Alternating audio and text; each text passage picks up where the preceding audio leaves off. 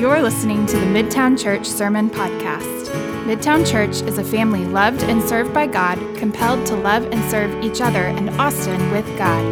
Learn more at midtownaustin.org. To James chapter 3.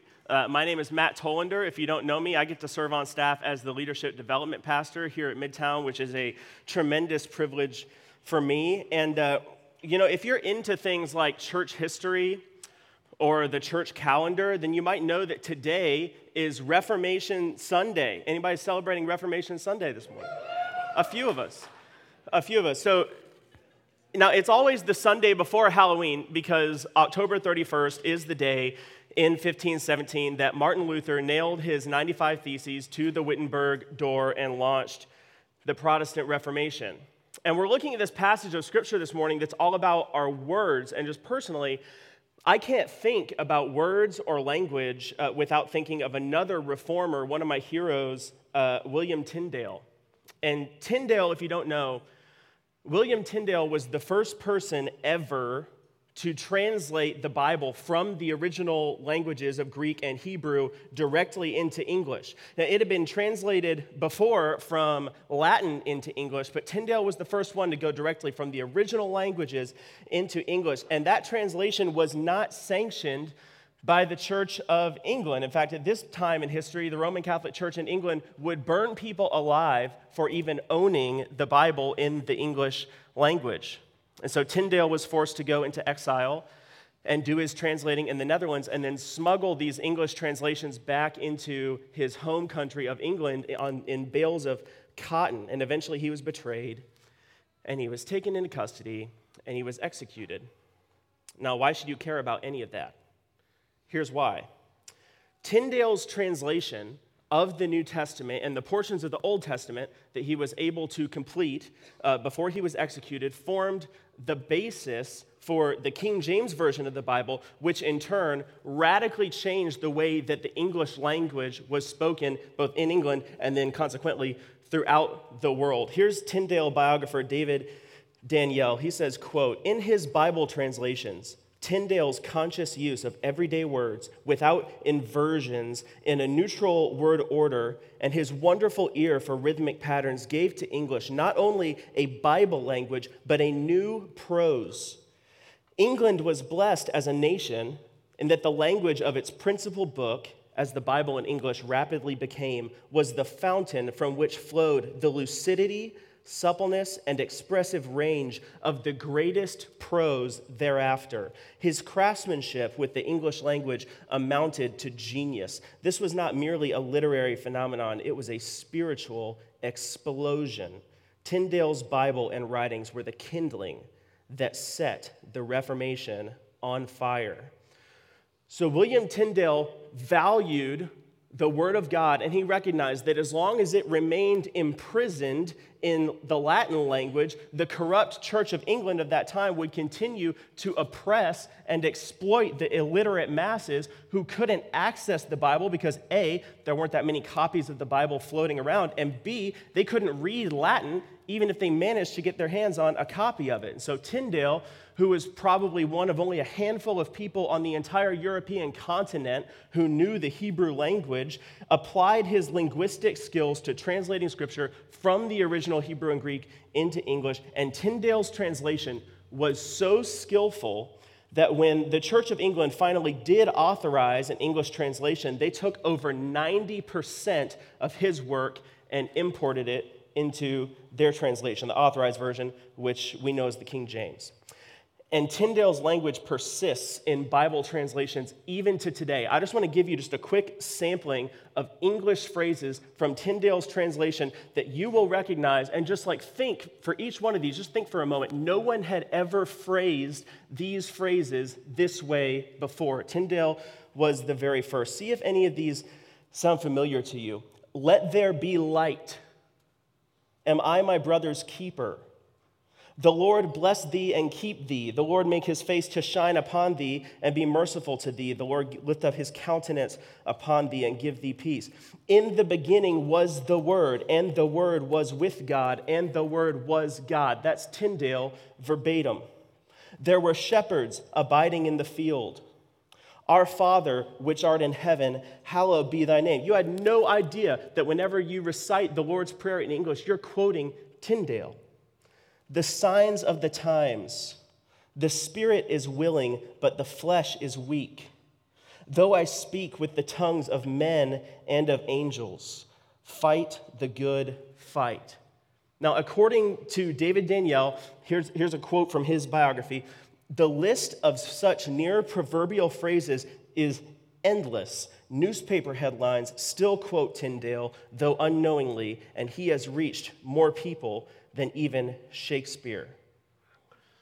So all the countless people over the course of the last several hundred years who have read the Bible in English and comprehended its meaning and applied its truth to their life and benefited from its wisdom owe just a tremendous debt of gratitude to William Tyndale, who loved God's word so much that he literally gave his life to put it into the hands of ordinary people and to put God's word into words that we could understand. Like, the influence of Tyndale's words cannot possibly be overstated. Like, words are powerful. Tyndale's words were powerful. And God is a God of words, and he's a God of language. He loves words, he loves language, and he's gifted all of us with this incredible gift to be able to communicate with words and with language. And when we use our words and our speech the way that God intended for us to use them, they can be a massive, massive force for good in the world. But on the other side, too, if we're careless or if we're reckless with our speech, then the effects can be an equally powerful force for evil. So the passage we're going to look at this morning in James is about the power of our words. And it happens to be the longest sustained teaching in the entire Bible on the subject of our speech. So let me pray, and then I'll read our text for this morning, and then we'll dive in.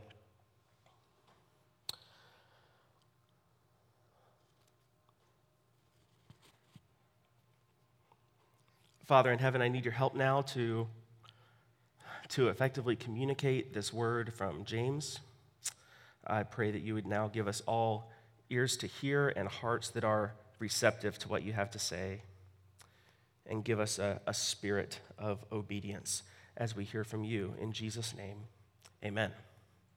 So James chapter 3, starting in verse 1, not many of you should become teachers, my fellow believers, because you know that we who teach will be judged more strictly. We all stumble in many ways. Anyone who's never at fault in what they say is perfect, able to keep their whole body in check.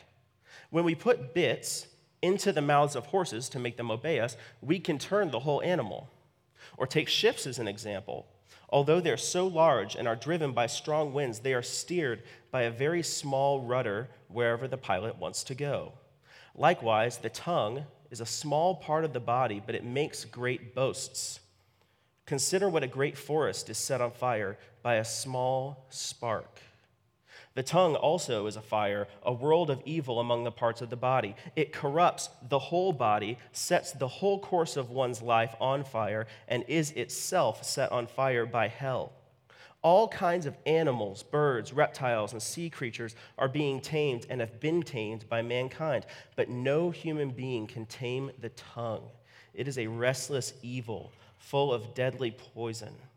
With the tongue, we praise our Lord and Father, and with it, we curse human beings who've been made in God's likeness. Out of the same mouth come praise and cursing. My brothers and sisters, this should not be. Can both fresh water and salt water flow from the same spring? My brothers and sisters, can a fig tree bear olives or a grapevine bear figs? Neither can a salt spring produce fresh water.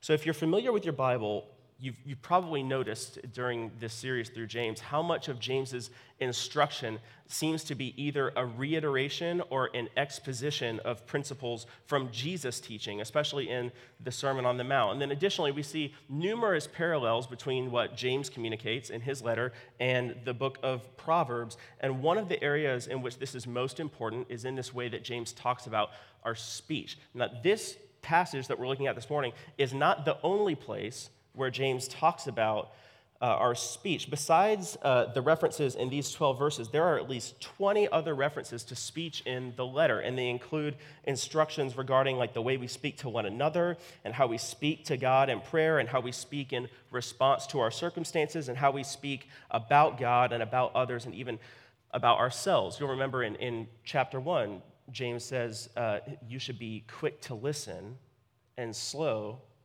to speak. Quick to listen and slow to speak. And if there was ever a culture that got that absolutely backwards, it's the culture that we live in right now. And all you have to do is like log on to Twitter and just see what is going on. It's horrible. I love Twitter anyway. I can't quit. Now, why is speech so important to James? I think there's two practical reasons that I'll give up front, and then we'll explore it deeper in the text. The first reason is that our words give outward expression to our inner being. Our words give outward expression to our inner being. Listen to Jesus in Matthew 12. The mouth speaks what the heart is full of. A good man brings good things out of the good stored up in him, and an evil man brings evil things out of the evil stored up in him.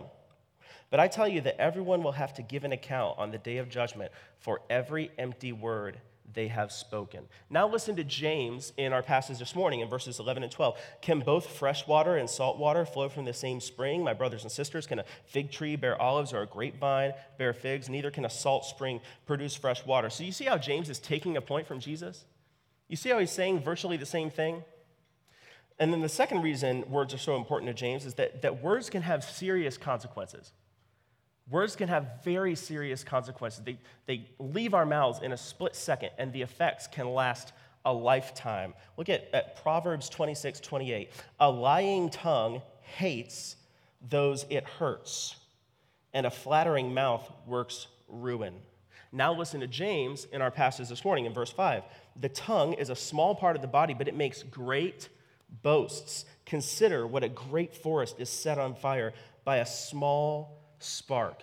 So we see that James's focus on words in this letter is not just an idiosyncrasy of his teaching. He's drawing from this wealth of rich teaching on the subject of words and speech, from Proverbs all the way to Jesus at his time. Now, before we dive even deeper into our text this morning, I want you to see how it fits into the context of the flow of James's letter. So the point of this letter is spiritual maturity.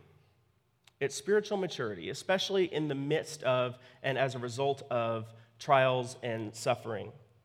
So James's primary concern is to explain to his readers how to walk in wisdom and how to become spiritually mature. So in the first half of chapter 1, James explains that spiritual maturity develops through our response to suffering. The way that we persevere and the way that we go about the process of suffering can have the result at the end that we'll become spiritually mature if we do it in the right way. And in the second part of chapter 1, all the way through the end of chapter 2, James discusses how spiritual maturity is enhanced by our response to the Word of God. And then beginning in our passage this morning, James is explaining that spiritual maturity is evidenced by how we use our tongue. Spiritual maturity is evidenced by how we use our tongue. Let's dive in now and go a little bit deeper. Verse 1, not many of you should become teachers, my fellow believers, because you know that we who teach will be judged more strictly. So James's first instruction is this preemptive application of everything that he's about to say in this passage. So words are inherently powerful in and of themselves, but when they come from someone who has a platform or who has some kind of presumed authority, they take on extra weight. And so in this specific example, James is warning his readers that if they aspire to teach people about the things of God, then they need to recognize that there's a higher standard of judgment that comes along with it. So that may not be immediately applicable to all of you today, but it was applicable to me this week. So even now, I'm aware that I will have to answer to God for how I communicate this truth from his word right now in this moment that I'm in. And I don't want to be someone who, and more than that, not only will I have to answer to God for how I communicate it, I will have to answer to God for how well I actually apply this in my own life. Because I don't want to be someone who just gets up here and just peddles unapplied truth and be someone who explains better than I obey. But even with this warning in verse 1, James reminds us in verse 2, we all stumble in many ways. I just praise God that that verse is in there. That's underlined in my Bible. We all stumble in many ways. So right away, we can all recognize, me included, and we can admit that none of us are batting 1,000 when it comes to our speech. None of us has perfect consistency in saying the right thing at the right time, in the right way, for the right reasons.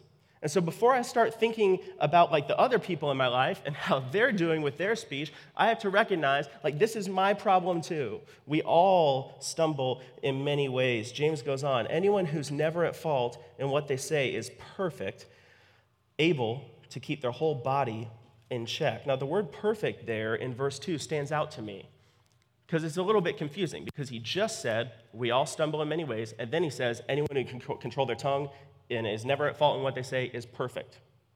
So what does he mean by perfect? Is he suggesting that perfection is achievable in the area of our speech? What does he mean perfect? I think the easiest way to determine James's intended meaning of this word perfect in chapter 3, verse 2, is to look at how he uses this word elsewhere in the letter.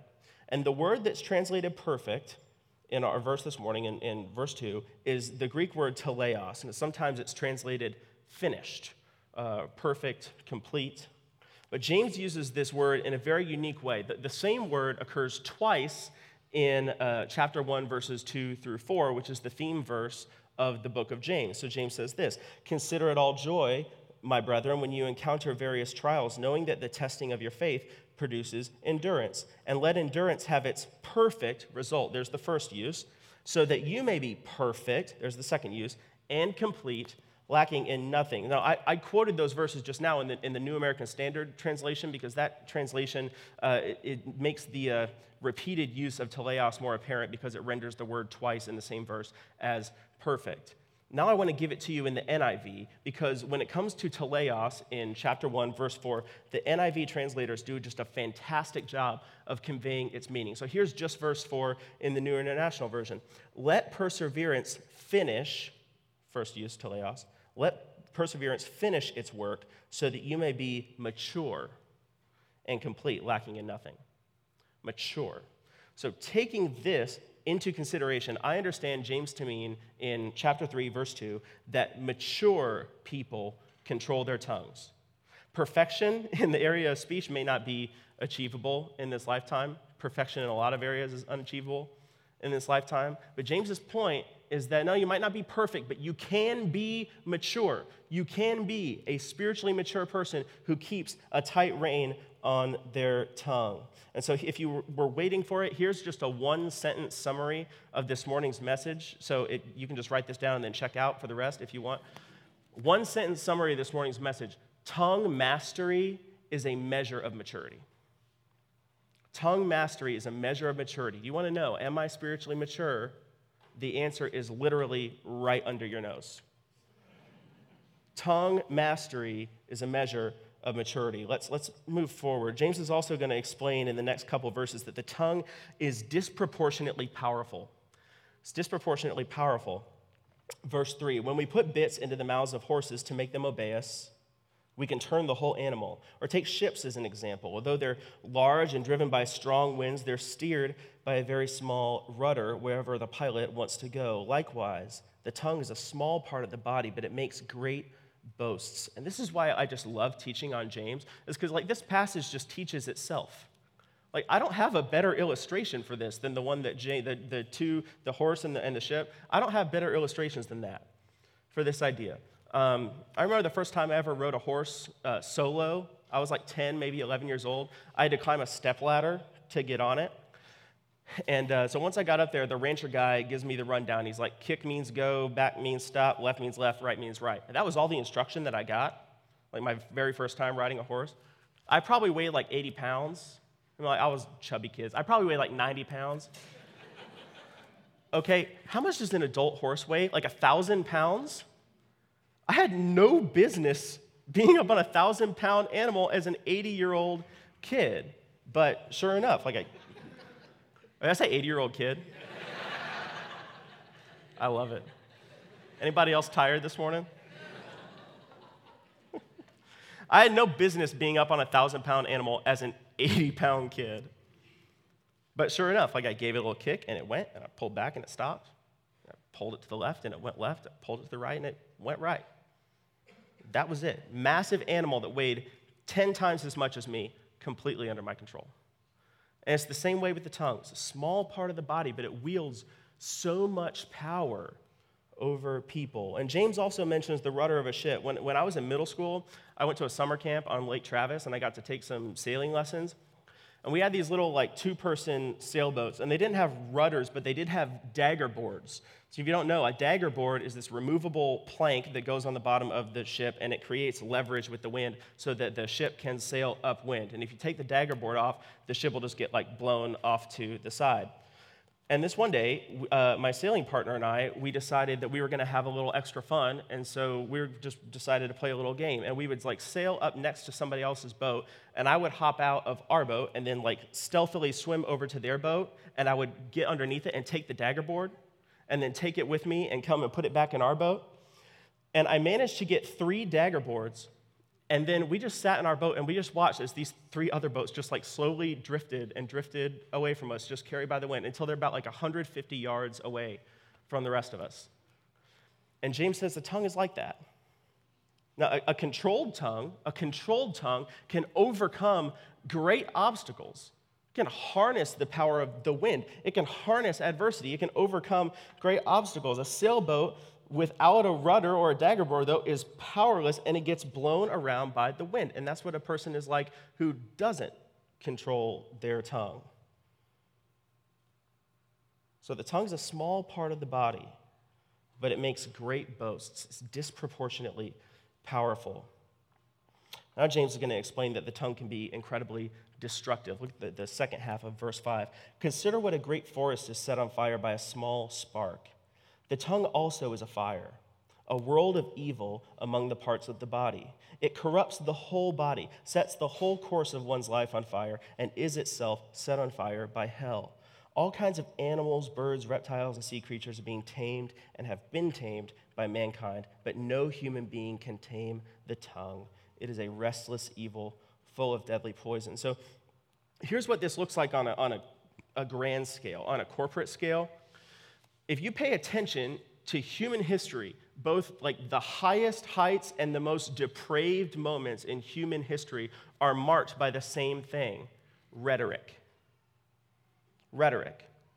How was Hitler able to gather the Nazi Party and set out to take over the world and commit genocide against the Jews? Rhetoric. Why did the churches in Germany at that time so easily capitulate to Hitler's final solution? Well, because many of them were Lutheran, and Martin Luther was an anti-Semite who wrote really horrible things about Jews. And even more than 400 years later, after he wrote those words, the hate toward Jews that was in his heart, that made its way out of his heart through his mouth and his pen, had lasting impact and consequences in human history. And that's what James means when he says the tongue is set on fire by hell. Because the tongue is the primary way that evil in the hearts of people makes its way out into the world. And even a small spark can start a massive, massive fire. But if that's true in the negative sense, then that means it's also true in the positive sense, right? So, I mean, if words can be so powerful a vehicle for evil, then surely they must also be an equally powerful force for good if they're used in the right way. And the first example I thought of is Martin Luther King Jr. I don't know if there's ever been a communicator who was as indispensable to their movement as Martin Luther King Jr. was to the civil rights movement in this country. And yesterday, while I was working on this talk, I took a break. I reread his letter from a Birmingham jail. Anybody read that? Have you read it recently? Google that and get online and read that this week. Toward the end of the letter, he diagnoses a problem with the way the American church uses our collective voice as the church, and it shook me to my bones yesterday to read these words because they are exactly as true today as they were 56 years ago. when he wrote them. So here's Martin Luther King Jr., letter from a Birmingham jail, quote, "So often the contemporary church is a weak, ineffectual voice with an uncertain sound. So often it is an arch defender of the status quo. Far from being disturbed by the presence of the church, the power structure of the average community is consoled by the church's silent and often vocal sanction of things as they are. But the judgment of God is upon the church as never before. If today's church," and he's writing in April 1963, "if today's church does not recapture the sacrificial spirit of the early church, it will lose its authenticity, forfeit the loyalty of millions, and be dismissed as an irrelevant social club with no meaning for the 20th century." I read those words, and I look back on the fruit of 50 years of culture wars and the moral majority and political maneuvering, and I see exactly what he predicted happening in our culture today. The church dismissed, out of hand by the broader culture, losing credibility rapidly. Our words matter. They matter. They matter on an individual level, but they also matter on a collective level. Our collective voice as the church of Jesus Christ in our culture matters, maybe more than ever before in the midst of the cultural storm that we're in. But let's bring it back to the personal dimension now. Look again at verses 5 and 6. James he's so insightful, and he just paints this picture so effectively. Like when I read verses 5 and 6, I don't just understand what he means, I feel what he means. Because I've experienced this in my life. I can think back to moments in my life when someone said something to me that was so hurtful that it felt like I had been set on fire. And maybe some of you have experiences like that too. I would guess many, if not all of you, could relate to that. You can think back to something that was said to you on the playground, or you can think back to something your parents said, or something like an ex-boyfriend or girlfriend said, or something your spouse said, or even something one of your kids said. Some of you are even like me, and you can think back to something a pastor said to you that just wounded you for life. Our tongues are so powerful that the words that just take a split second to leave our mouth can inflict pain on people that can last a lifetime. And that is a startling reality.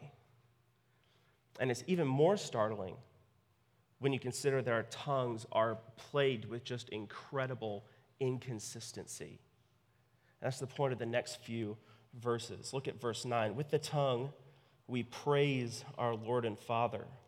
Now, the word praise there in the Greek is eulogia. It's where we get our word eulogy. It means to speak well of or to speak larger of. Other translations will translate it in this verse, bless. With the tongue we bless our Lord and Father, and with it we curse human beings who have been made in God's likeness. Out of the same mouth come praise or blessing and cursing. My brothers and sisters, this should not be. So James speaks to the incredible power of these spiritual forces of blessing and cursing. And even if you couldn't offer like a spiritual or a theological definition this morning of blessing and cursing, I know that all of us in this room have experienced being blessed by someone's speech or being cursed by it. Because even if you're not a Jesus person, and even if you wouldn't call yourself a Christian, I still think you'd say you've experienced being blessed or cursed. And I don't just mean that someone said like a naughty word to you, or someone said a nice word to you. It's more than that, because sometimes someone says something to you and it just sticks with you, and it buries itself in your heart, and it begins to shape you.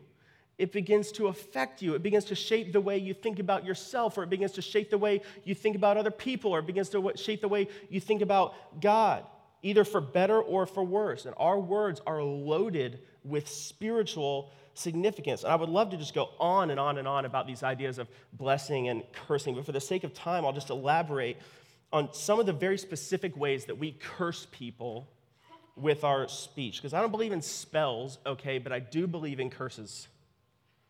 We curse people when we speak to them in a way that crushes their spirit, or when we speak to them in a way that causes them to feel shame, or when we speak to them in a way that is dishonest, or when we speak to them in a way that is reckless, or in a way that leads them into a way of thinking about themselves, or thinking about others, or thinking about God that is not the way that God intended for them to think. We curse people when our words influence them to believe something that isn't true. We risk inflicting a wound on a person that may never, ever heal. That's how powerful our words are. So married people, like when you're in conflict and you're arguing with your husband or your wife, be so careful with your words. Because in your anger, you might just haul off and say something maybe in the moment you didn't even mean, but you can inflict irreparable damage to their soul. Parents, when you're disciplining your children, don't be reckless. I mean, be firm, be patient, be clear, be deliberate, but don't be reckless, because you don't want your kids growing up with extra wounds because mom and dad couldn't control their tongue or their tone. Proverbs 12:18, the words of the reckless pierce like swords, but the tongue of the wise brings healing. One of those two realities is going to define your verbal legacy as a person. The words of the reckless pierce like swords, but the tongue of the wise, we speak the way that God intended us to speak to one another, it brings healing. We also curse people with our silence. When people need to hear words of affection or words of affirmation from us and we withhold it, we curse people that way. Maybe some of you experienced this growing up. I can't tell you how many men's Bible study discussion groups I've sat in and heard men say over and over and over, my dad hardly ever told me he loved me. My dad hardly ever told me he was proud of me. I have heard that countless times from men in the church. Here's John Ortberg on this subject. Quote, I used to think cursing someone meant swearing at them or putting a hex on them. So it was pretty easy to avoid because I don't swear much or do hexes. But I realized how wrong I'd been. You can curse someone with a raised eyebrow. You can curse someone with a shrugged shoulder. I've seen a husband curse his wife by leaving just the tiniest delay before saying, of course I love you. The better you know someone, the more subtly and cruelly you can curse them. Our words are powerful. Whether they're the words that we ought not to say, but we say them anyway, or whether they're the words that we should be saying, that people desperately need to hear from us, that never leave our mouth. Our words are powerful, and our silence is powerful as well. Now, James closes this section on the tongue with this incredibly convicting illustration. Can both fresh water, verse 11, can both fresh water and salt water flow from the same spring? My brothers and sisters, can a fig tree bear olives or a grapevine bear figs? Neither can a salt spring produce fresh water. So according to James, mature people speak in a mature way and immature people speak in an immature way. No one is perfect. We all stumble in many ways in our speech, but on the whole, how are you doing with this? How are you doing with this? Because tongue mastery is a measure of spiritual maturity. You want to know if you're spiritually mature? How well are you controlling your tongue? James is saying the exact same thing that Jesus said in Matthew 12 and Luke 6. The tongue speaks what's in the heart, always. And it's incredibly convicting, but at the same time, just think about what a good gift and an amazing gift this is from God. Because you don't have to wonder if you have an angry heart. You don't have to wonder if you have a jealous heart. Your words reveal it to you and to other people. So if you're always snapping or you're always exploding, you have an angry heart. Some of you are already doing the self-justification in your heads. Like, oh, I don't have an angry heart. I was tired that day. I was just stressed out. I was hangry. I didn't eat. Yeah, all of that led to anger that exploded out of your heart, through your mouth, and landed on somebody else. You have an angry heart. just for the sake of helping some of us feel less alone this morning, like how many of you have purposefully tried to wound another person with your words? Anybody willing to admit that? Yeah, me too. Like you knew if you said it, it was going to hurt, and you knew it was going to cause them pain, and you knew it was going to crush them, and you wanted to crush them, and so you went ahead and you said it anyway. Or how about this one? Like some of us are too timid to just go that far and just absolutely crush somebody, and so we'll just do this thing where we just like refuse to enter into their celebration. And so if someone gets excited about something, we just want to take it away from them. Like, oh, I just got a golden retriever. Yeah, personally, I'd never get a dog that sheds that much.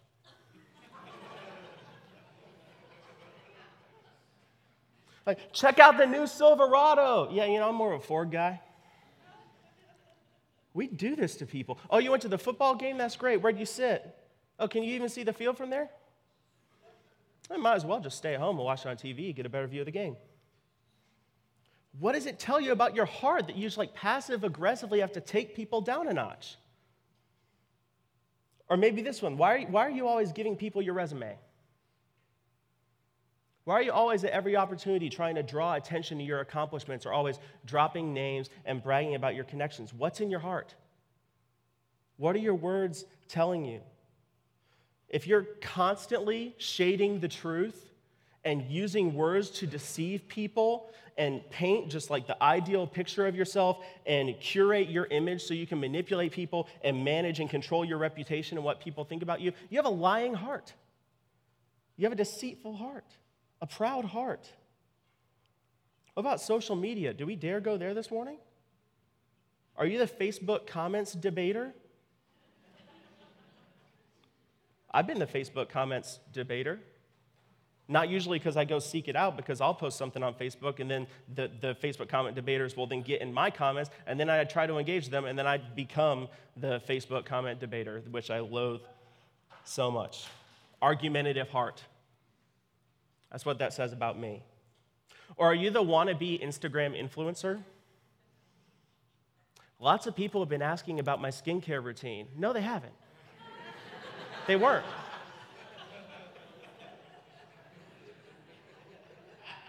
Now listen, is that vanity in your heart? It's the way we use social media, that tells you something about what's in your heart. Out of the overflow of the heart, the thumbs tweet. I know some of you guys are going to go look at my social media like at lunch to see just how big of a hypocrite I am, and that's okay. At Matt Tolander on Twitter and Instagram. I will follow you back. Look, if you just listen, if you just take the time to just stop and listen to your own words, they will tell you very, very plainly and clearly what's happening inside.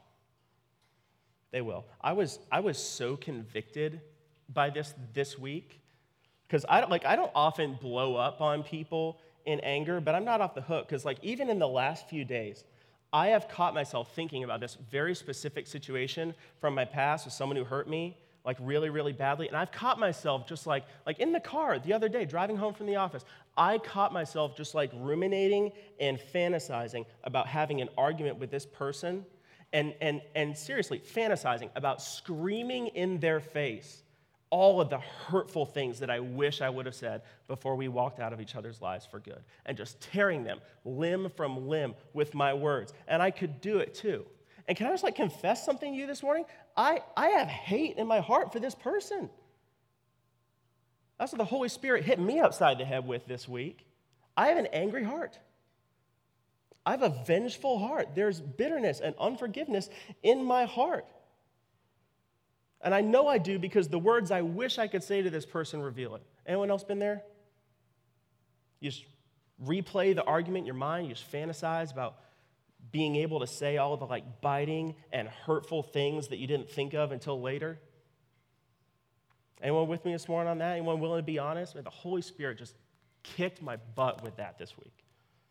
Absolutely worked me over. And I had to tell you about it because James says teachers get judged more strictly. So I might as well just put it out there in the open. I have work to do this week. We know what's in our hearts as it comes pouring out of our mouths. effortlessly. Effortlessly. the ability to communicate with language is given to us by God. And it's such an incredible gift to be able to communicate with people using language. Here's Chuck Colson, quote, "Without the tongue, no mother could sing her baby to sleep at night. No ambassador could adequately represent our nation. No teacher could stretch the minds of students. No commander could lead his fighting troops into battle. No attorney could defend the truth in court. No pastor could comfort troubled souls. No complicated, controversial issue could ever be discussed and solved. Our entire world would be reduced to unintelligible grunts and shrugs. Seldom do we pause to realize just how valuable this strange muscle in our mouths really is." End quote. God has given us the tongue with all of its power and all of its disproportionate influence so that we would use it to bless the people around us. And when we use our words to bless people and to introduce healing and comfort or encouragement into people's lives, we are reflecting the character of God to them. A God who created this world and everything in it with what? Words. He spoke it into being.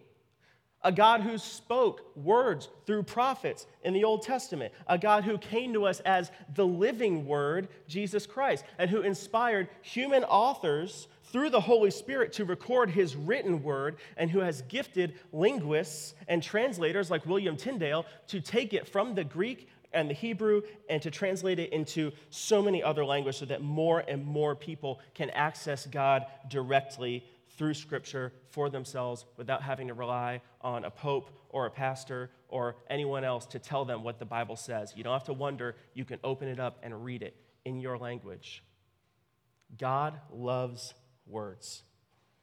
He cares about words. It matters to God how we speak, because when we do, we unleash spiritual power that is either going to create or destroy.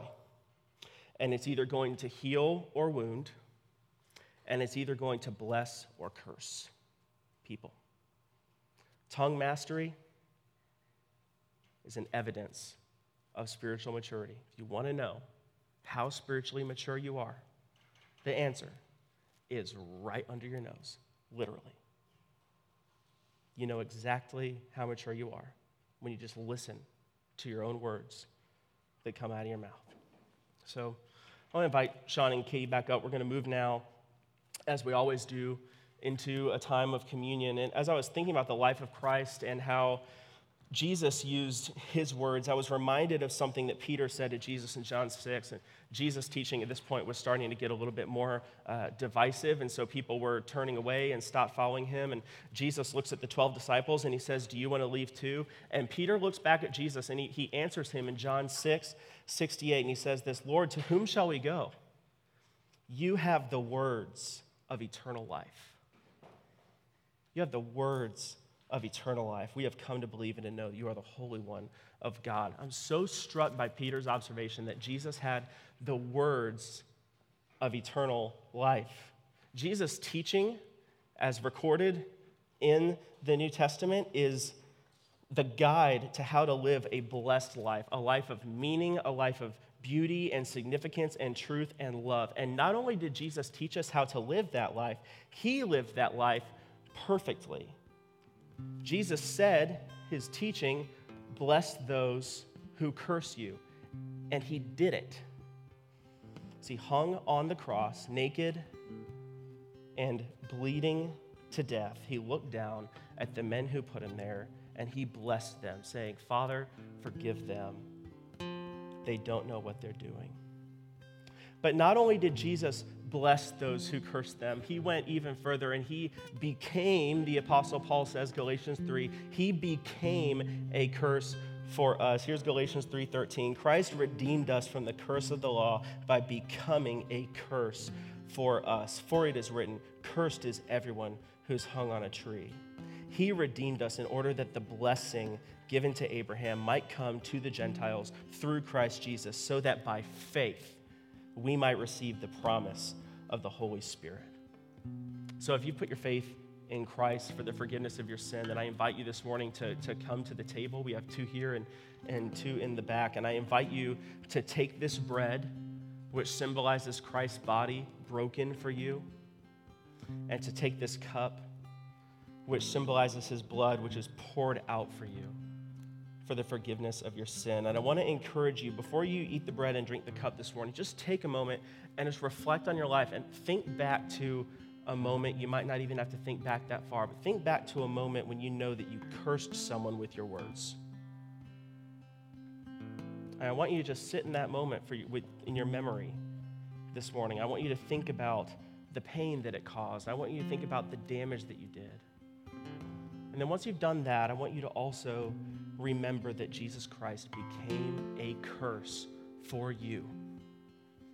That he has already forgiven you for all the ways that you've misused your words. We all stumble in many ways.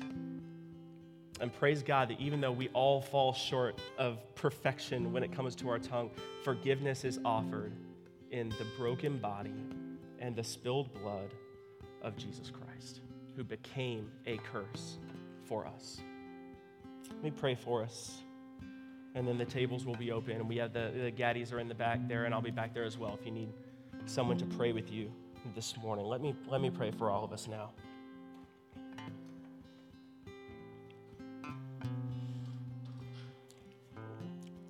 Lord, thank you for the gift of language.